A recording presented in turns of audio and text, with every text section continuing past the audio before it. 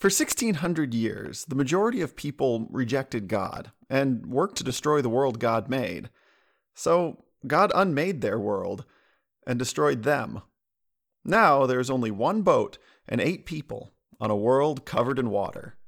This is The Great Deep, Part 2.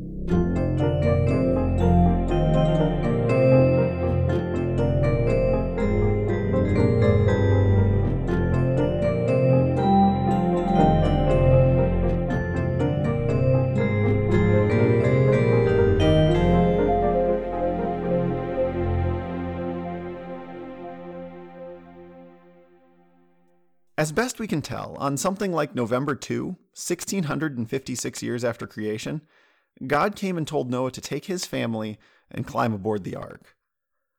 This is the moment when history splits into 2 different stories. There's the people outside the ship that I talked about last time, and these 8 who went in. Think about that moment for these people. They have to leave behind everything that's not going on the ark. And that includes family. For Noah, it could have been brothers and sisters. For his wife, maybe parents and siblings. For Noah's daughters-in-law, though, they probably had to abandon their entire extended families. Parents and brothers and sisters and aunts and uncles and nieces and nephews. Think of them taking a last look around, seeing these people they would never see again. And then think about the background. Because, remember, their world was a lot more like paradise than we have today.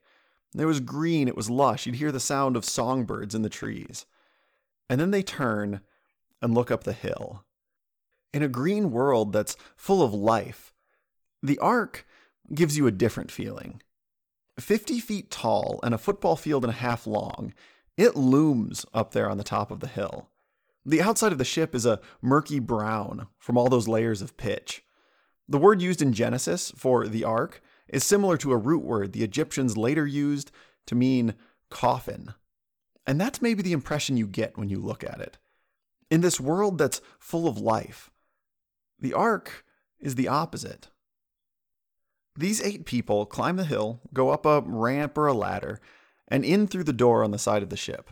This door probably let them enter the top deck, perhaps near the bow or the stern. Not in the middle, where a door would weaken the structure. And God seals them in. For Noah and his family, the inside of the ark suddenly became their whole world. Their eyes had to adjust to the dark, the rooms and aisles perhaps lit with nothing more than oil or beeswax lamps. And instead of fresh air, there'd be no breeze. Ventilation came only from small windows high up near the roof, so the atmosphere would be thick and heavy. Every breath having the smell of barley and wheat and dried vegetables and fruit from all the stockpiles down in the hold. It would also have the smell of wood and pitch. But more than any of those things, I think it would smell like livestock. The odor of hundreds or thousands of animals, monkeys and lions, bears and otters, rabbits and lizards, all mixed together. And you'd get all the noises of them too, wild animals panting and pacing and snoring. In the dim light, you'd see rows and rows of cages stretching off along all the walkways.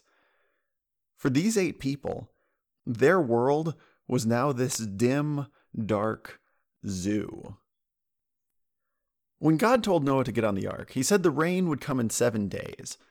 Imagine a calendar hanging on the wall when they get on board, and they cross the room and mark off November 2. They do the chores, feed the animals, eat, find their beds, and go to sleep. The next day, they get up and cross off November 3, and it's the same.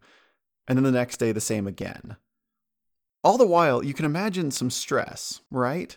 Is the rain really going to come? Are we all really as crazy as people probably say? Then on November 9, the storm hits. I imagine everyone jumping with that first boom of thunder, listening to it roll and echo. Japheth or Shem maybe climb up to the little window near the roof. Perhaps they see some of the dark clouds, some of the lightning flickering. And then the rain comes, and with it pouring off the roof, it shuts out any view of the world outside. Initially, this rain would be a relief, right? Vindication that you were right, that you had been right to listen to God. Then the ground underneath you begins to tremble. Genesis only says that God told Noah about the rain. So what does Noah think when he feels earthquakes ripple by underneath his feet? What does he think when he hears trees explode from being hit by lightning, or feels the rumble of a volcano beginning to erupt? What would go through your mind? You were expecting rain, but this is more than rain. When do you start to get a little nervous? You thought you knew what was coming, until now.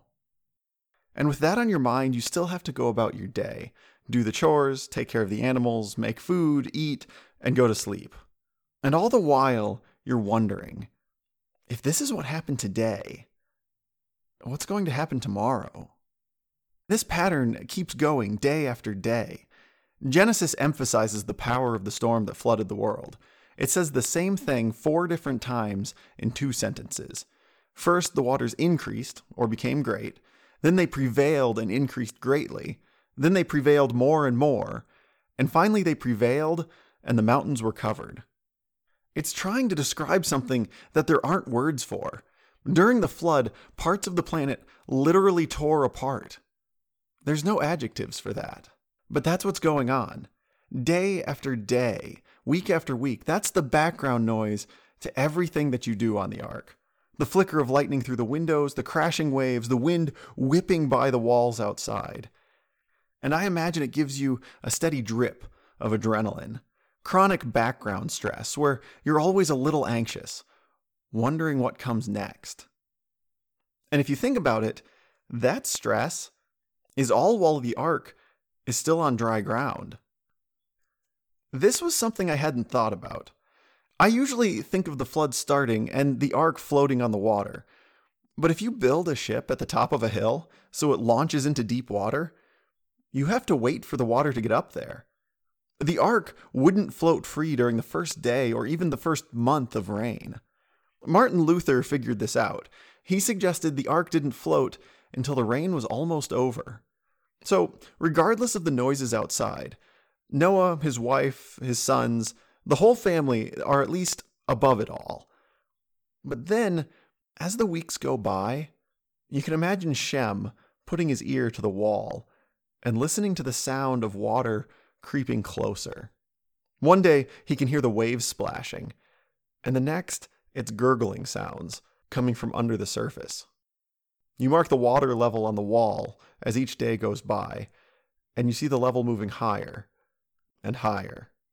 And after about 5.5 weeks, Genesis says, quote, "The waters prevailed so mightily on the earth that all the high mountains under the whole heaven were covered. The waters prevailed above the mountains, covering them 15 cubits deep." End quote. That's water more than 20 feet above the summit of the highest mountain. Today, there's often the suggestion that Genesis only describes a local flood, something limited to the modern Middle East or the Black Sea. This isn't a new idea. It comes up at least 100 years ago. But Genesis doesn't leave room for that option. It says specifically, quote, "all the high mountains under the whole heaven were covered." End quote. A local flood stops when it reaches something taller than the flood is deep. But if all the high mountains are covered, there's nothing left to stop a flood. At that point, there's no shoreline, and it has to be a worldwide flood. It's not like there's a shortage of water. If the earth were perfectly smooth, every spot on it would be covered 1.6 miles deep. Today, most of this water is limited to the ocean basins. But imagine if the floor of those oceans pressed upward. Water along the coastlines everywhere would rush inland. You combine that with the underground reservoirs, the fountains of the deep bursting open, and you have a global flood ready-made. This water rushes in and scours out the valleys. It surges up, climbing the sides of the hills, and you get to the point where it covers the tallest mountains and reaches halfway up the sides of the ark, probably just enough for the ark to float free for the first time. Think of what this would be like. You hear the sound of splashing water all around you outside. The waves crash against the walls of the ship. And then, right after one hits, the ark moves. I picture everyone stopping what they're doing and looking around. They grab railings, the ship floats up for a minute, and then comes down hard, crunching into the ground as the wave passes. It had to be an agonizing thing. And then a moment later, another wave hits, and it happens again. The ship lifts up and then crashes back into the ground. Timbers and bulkheads creak and groan as the weight of the ship shifts again, and you see the beams flex. Your stomach twists into a knot, and you try not to think about the rocks scraping and battering the outside of the ship. Try not to think about the wood splintering in the very first moments of the flood. Finally, with one large wave, the ship lifts free enough to get swept off the hilltop, and in a moment, it's out in the ocean. The ground is covered, the Ark floats free, and with that, the sounds outside change. The water pouring from the roof goes away, and maybe Noah looks at his calendar and sees it's December 18. God said it would rain for 40 days, and now the rain stops. Genesis says, quote, "The fountains of the deep and the windows of the heavens were closed. The rain from the heavens was restrained." End quote. The mountains are underwater, and the Ark floats with half its height above the surface. Cargo ships today keep only about 25% of the ship above water, but that ratio depends on how watertight the top of the ship is, and maybe what kind of waves you're expecting. And the Ark faced the waves of an ocean with no shoreline. Stories of enormous waves are part of sailing lore. In 1943, people aboard the ocean liner, the Queen Elizabeth, claimed they were struck by two towering waves that reached up and shattered windows 91 feet above the waterline. 10 years before that, on February 7, 1933, the USS Ramapo, traveling across the North Pacific, said that they survived a wide swell that towered 112 feet tall. And about 70 years before that, on March 11, 1861, a wall of water struck one of the lighthouses on Eagle Island off the coast of Ireland. This wave broke through the top of the lighthouse tower, windows that were 220 feet above sea level. But sailors are known for their tall tales. There's probably some exaggeration going on here, right? Then came New Year's Day, 1995. On that day, there was a storm in the North Sea. 38-foot waves rolled by underneath the Dropner oil drilling platform. At least, they rolled by underneath it until mid-afternoon. At 3:20 p.m., an 85-foot tall wave, going 45 miles an hour, slammed into the side of the rig. This was a wave more than 40 feet taller than the ones around it, and sensors caught a record of it. With this event, scientists began to admit that huge waves did exist. They call them rogue waves, steep walls of water that tower at least twice the height of the waves around them. Statistically, things like this should happen only once every 10,000 years. But then, just over a month after the wave hit the Dropner oil rig in the North Sea, a 95-foot wave struck the ocean liner Queen Elizabeth II. 10 years later, in April of 2005, a nearly 70-foot wave hit the cruise ship Norwegian Dawn, breaking windows on the 9th and 10th decks. There's even data from one oil field that shows it faced more than 400 of these waves in just 12 years. That's not one wave every 10,000 years, but one rogue wave every 10 days. Today, scientists can even look down from space and detect some of them on the surface of the ocean, but they're still trying to figure out where they come from. It could be that they form when smaller waves run into one another in just the right way to add together. Or it could be that a storm might mix with an ocean current and generate these monstrous waves. One theory is that the constant winds you get in continuous storms may help these waves form. A storm just like the one circling the planet for 40 days, right before the Ark set sail. The Ark is swept clear of its hilltop, and if it was made the way we design it today, as it began to float, it probably spun into the wind, so the waves hit it end-on, rather than from the side. In steady 33-mile-per-hour winds on the open ocean today, waves average 11 feet high. But then you have a 5% chance of being hit by a 40-foot wave every 5 hours. Imagine the first time you hit one of those waves. It would be a shock. It would throw you off your feet. And that would be bad enough. But then think about the anxiety that comes every time the ark starts to climb another wave. Because every time that happened, you wouldn't know if you were facing a normal one or a rogue. Remember, Noah and his family can't really see outside. They can't steer. They can only hold on. When each wave hits, they'd feel the boat get pushed up and back. The bow would point higher and higher, the ship tilting. Rogue waves are known for being tall and steep, so as the ship tips back, you don't know how high it's going to go. The hull creaks and groans, but the boat rides out the wave. It gets to the crest, and for a moment, it levels out. You hear the wind howling outside those windows near the top. Even today, certain latitudes on the ocean are called the Roaring Forties, or the Furious 50s, or the Screaming, the Shrieking 60s. The ship gets to the top of the wave, and you hear this wind wailing outside. You teeter there for a minute, and breathe a sigh of relief. Then the ship starts to surf down the back of the wave, and all the anxiety comes right back, because the height of the waves wasn't the only thing you had to worry about. If you can add waves together to get towering giants, you can also subtract the valleys. This makes something scientists call rogue holes, gaping canyons of water, at least twice as deep as everything else around them. Every time the ark crested a wave and started down, you can imagine the white knuckles you'd have holding on to the railings, the lump crawling back up into your throat as the ship plunged down into the trough, and you waited for the crash, because you didn't know how far you were going to fall. And this goes further than just one wave. Noah and his family might have also faced what sailors call the Three Sisters, or the Glorious Three. It's a trio of rogue waves that come one after another. Researchers have found these too. One huge wave crashes into you, the ship lists to the side. Then another hits.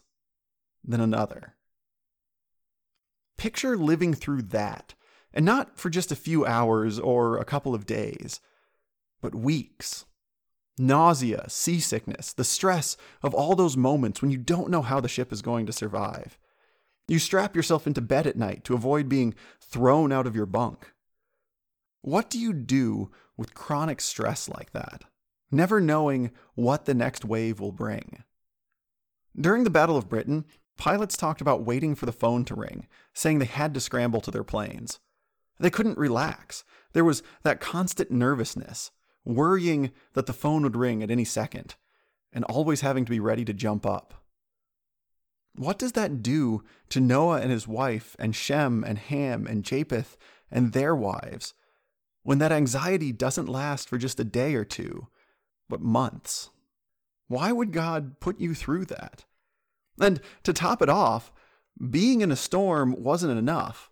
Amid the pitching of the deck and the crash of waves outside and holding on so you weren't thrown off of your feet, Noah and Shem and all the rest still had chores to do. These chores probably came in 3 categories. First, there's the human tasks, the doing laundry, preparing food, cleaning up, the standard stuff. Then there are the animal chores, and we can only guess at this part. Genesis doesn't say how many types of animals there were. It doesn't say if the animals were awake or maybe hibernating. So we don't know what was involved in keeping this floating zoo going. But if the animals were active, then you have to bring them their food, bring them their water, and figure out what to do with all the manure. That's a lot of tasks. And finally, before your day was done, there were still the ship chores. Every day, maybe Japheth had to go down into the hold and check the food supply, sorting through the potatoes and grains and fruit to get rid of mold and rot before it spread. Ham might have been the one tasked with taking a lantern and walking the entire ship, searching for any signs of a leak. With the small crew and thousands of animals exhaling, the air would have been humid and damp, the water condensing and running down the walls, and it would drain down toward the keel, and you can imagine Shem or other members of the crew having to figure out how to pump or carry the water away as it accumulated. After the rain ended and the flood kept going, day in and day out, this would have been life for Noah and his family. It went on for a month, 2 months, 3 months. John Calvin, in his commentary, suggests that Noah felt some anxiety here. He's always waiting for the flood to end, but he never hears anything from God. Since that day he got on the ark, there's no evidence that God still remembers him. The world is empty. Everyone is dead, except for these people and animals on this little boat. And you can imagine Noah could feel abandoned, that God had forgotten him. This is the moment in the story where I want to say, meanwhile.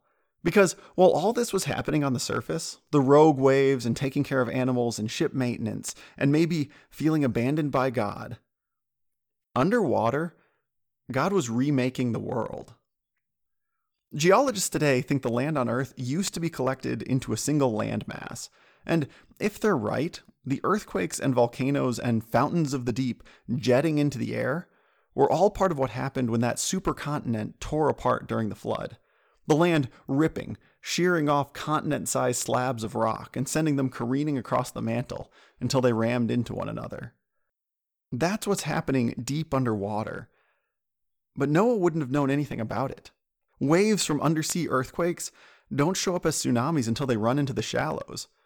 Maybe Noah would feel a big swell pass under the ship, but nothing that would tell him whether the flood was almost over. Then Genesis has this line. It says, quote, "But God remembered Noah, and all the beasts and all the livestock that were with him in the ark. And God made a wind blow over the earth, and the waters subsided." End quote. A couple of commentaries suggested that this was a hot wind, something to drive away the rain and begin to evaporate the water. And this is where the flood finally starts to go down. I think this happened in lots of ways.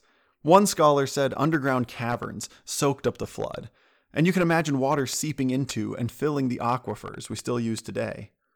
If the floor of the ocean surged up at the start of the flood to push water onto the land, this might be where the sea floor drops away. In the ocean today, there are great ravines, canyons, deep underwater. One trench off the coast of Puerto Rico goes down more than 5 miles, while the deepest point in the Marianas Trench in the Pacific is almost 7 miles down. If Mount Everest fell into the sea at that spot, it would disappear, only reaching the bottom when its peak was more than a mile underwater. The ocean floors sink down and water pours off the continents, filling these trenches. Rivers of water spanning continents race across the wet ground, leaving scars that we still see on the surface today. This was erosion at an incredible scale. Think of the Grand Canyon in the United States. The theory goes that it took millions of years for the canyon to form, the river at the bottom slowly wearing its way deeper. But that depends on your assumptions. It might take millions of years for a little water to dig a big canyon, but a lot of water, moving fast, can do the same thing in days. As a river flows faster, it can carry more and larger particles.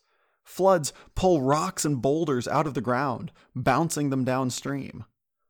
During a week in mid-2002, 34 inches of rain fell on land that drains into the Guadalupe River in Texas. That water then funneled into Canyon Lake, eventually surging over the spillway of the dam at the other end of the reservoir. In 3 days, that water carved a canyon 30 feet deep. And that's only a sample of what was happening all around the world as the floodwaters drained away. Today, people debate whether the flood in Genesis ever happened. Sometimes they bring up details from the story that don't appear to make sense.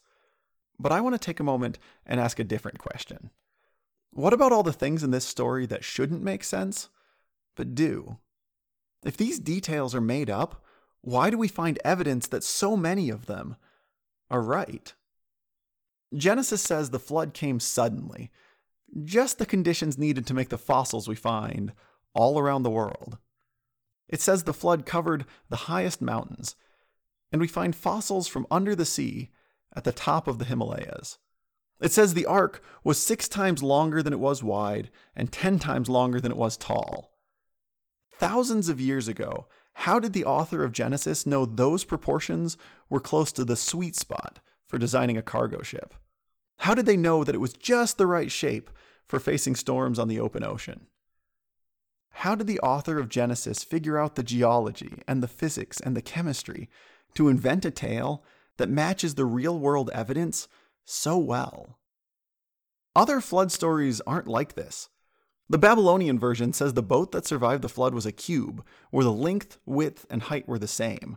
It goes on to say that the boat took only 7 days to build, despite being 200 feet long on a side, having 7 decks and 9 rooms on each deck, and that the flood itself came and went in just 2 weeks.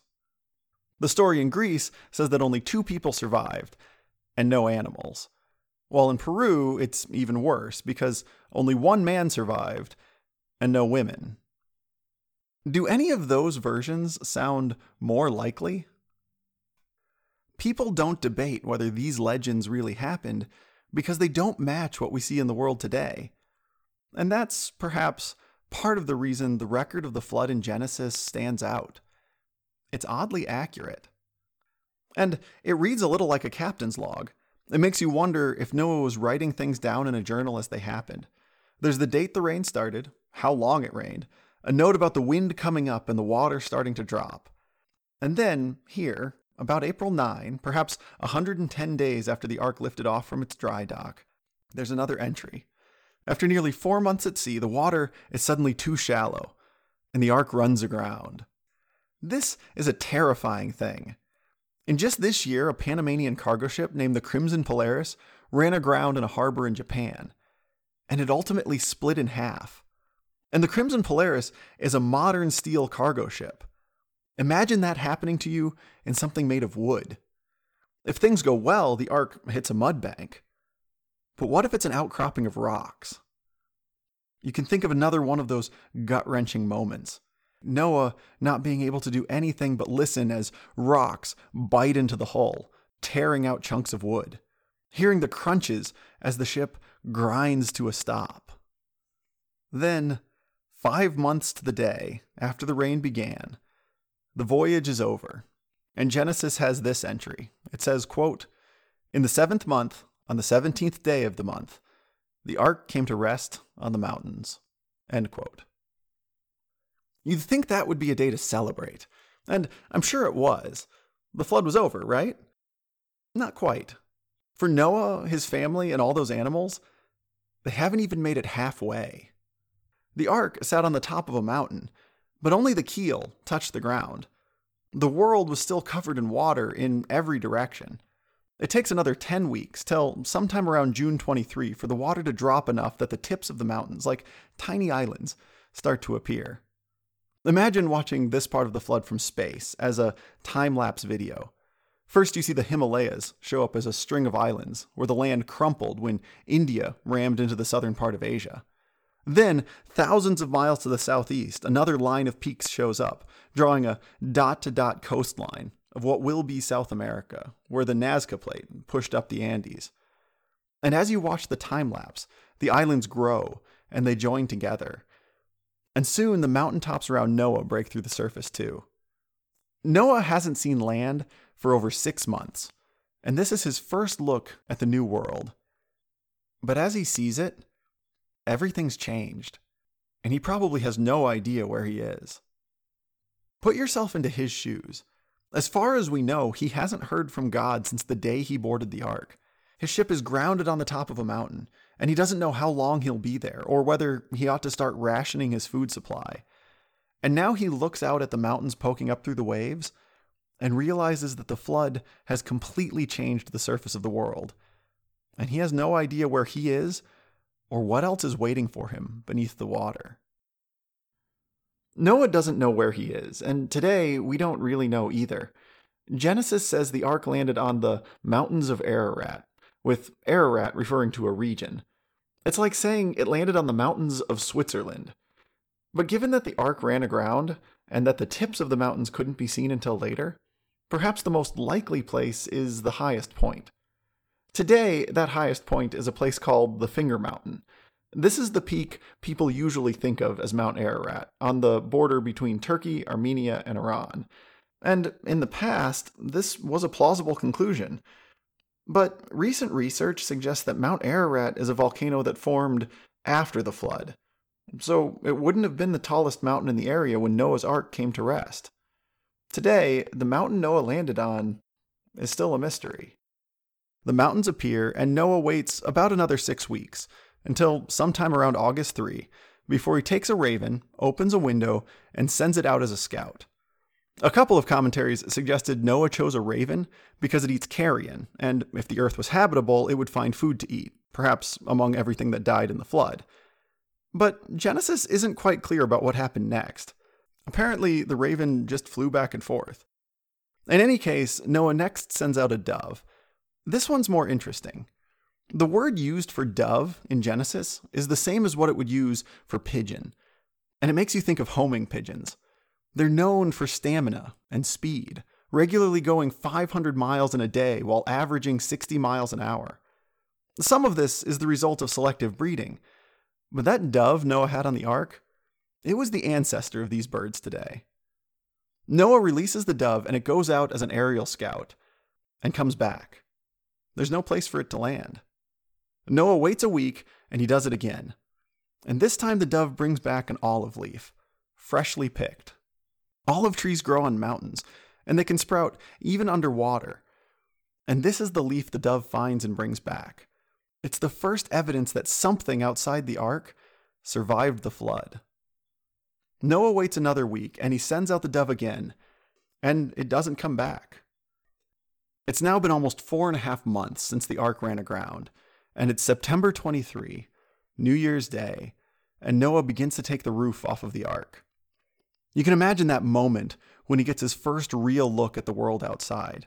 Maybe the sky is dotted with cotton-like clouds, the sun showing through in places, with the water shimmering off in the distance while it still drains away. And Genesis says, quote, Noah removed the covering of the ark and looked, and behold, the face of the ground was dry. End quote. One commentary suggested that the ground was dry, but not dry enough to walk on. Imagine a bog or a swamp. And the door of the ark stays closed. The water's dropping. Noah can see the ground again, but still God doesn't say anything to him. The second month rolls around. It's been a year since the family boarded the ark, and cabin fever has to be setting in. The ground's visible outside, things are growing, but every day you still have to take care of the animals, do the chores, and wait. It makes you a little restless, right? How impatient would you be here? God closed the door, but he hasn't opened it. Until finally, around November 19, God speaks to Noah again and tells him it's time to leave the ark. Noah opens the pens and the cages, and the animals, as I picture it, stampede for the door.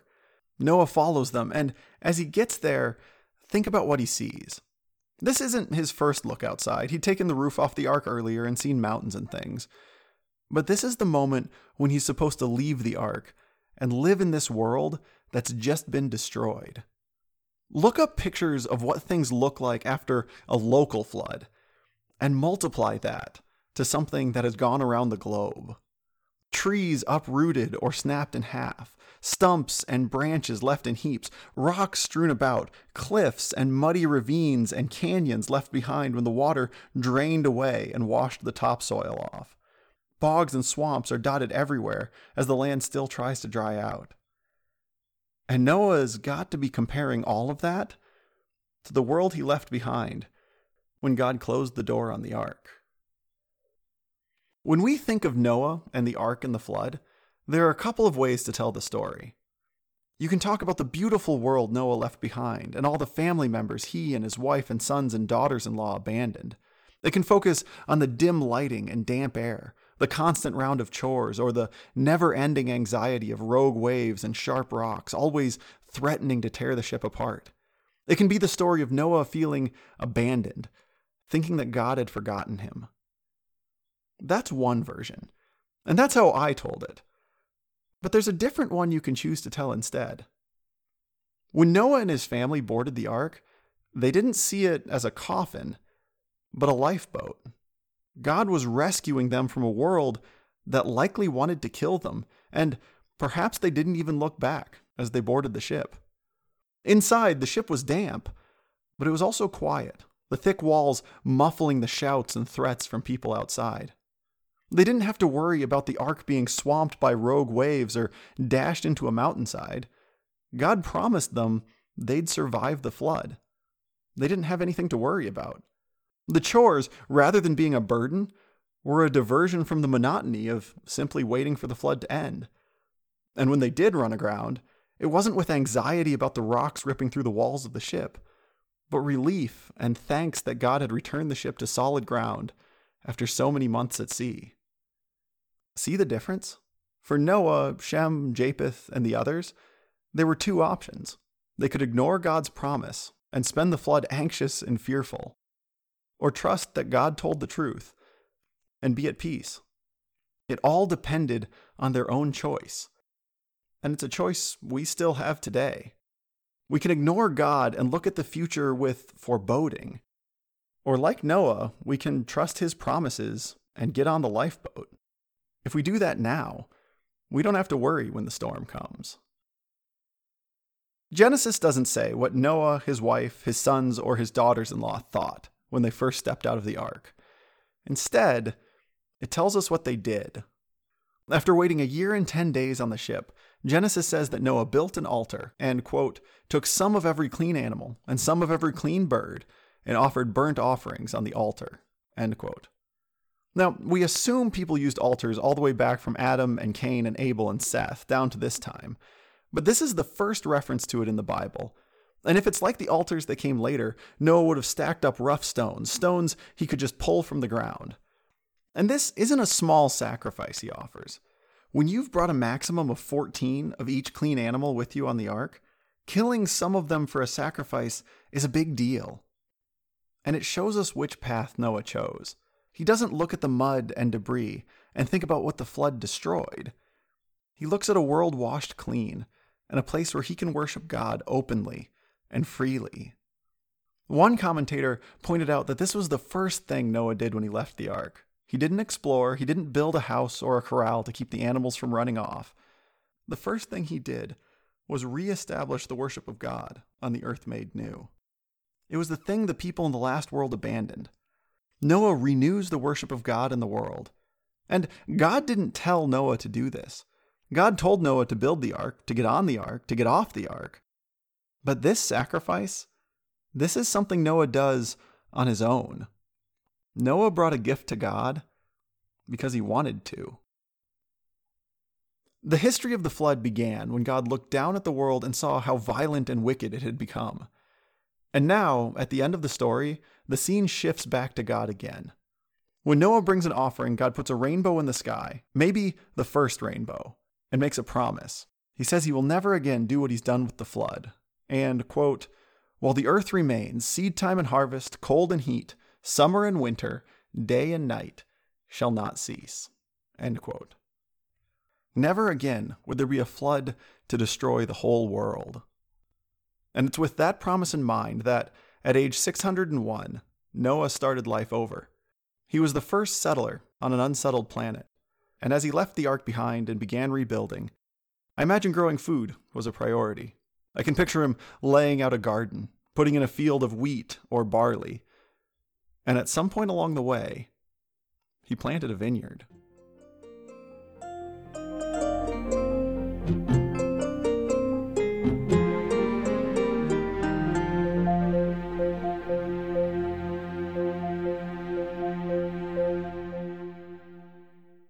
If, in earlier episodes, the geography and details about the world were a little vague, the flood is the reason for it.